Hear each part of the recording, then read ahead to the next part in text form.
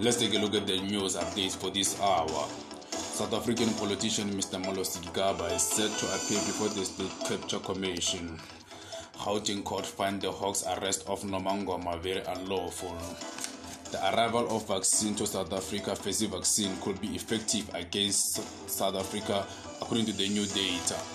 I am Donald Bogoba reporting to you at Dina Donna News at this hour. Former Finance, Public Enterprise and Home Affairs Minister Molosi Gigaba is set to appear before the State Capture Commission from the 8th to the 12th of March. On his statement, Mr. Gigaba said, the Deputy Chief Justice Raymond Zondo has instructed him to appear before the State Capture Commission of Inquiry next month. Gauteng court found the Hawks' arrest of Nomangoma unlawful. Nomangoma was arrested by the Hawks last year, July, on the charges of malicious damage to the property and criminal injury.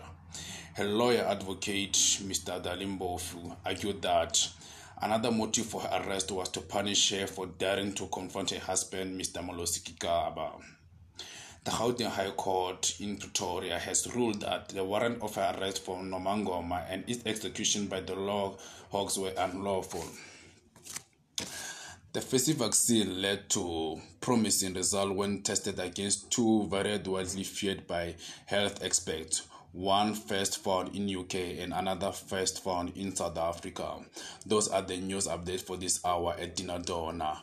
Wait for the news at sports by Mr. Nyukoma Kubela around 2:30. Take care.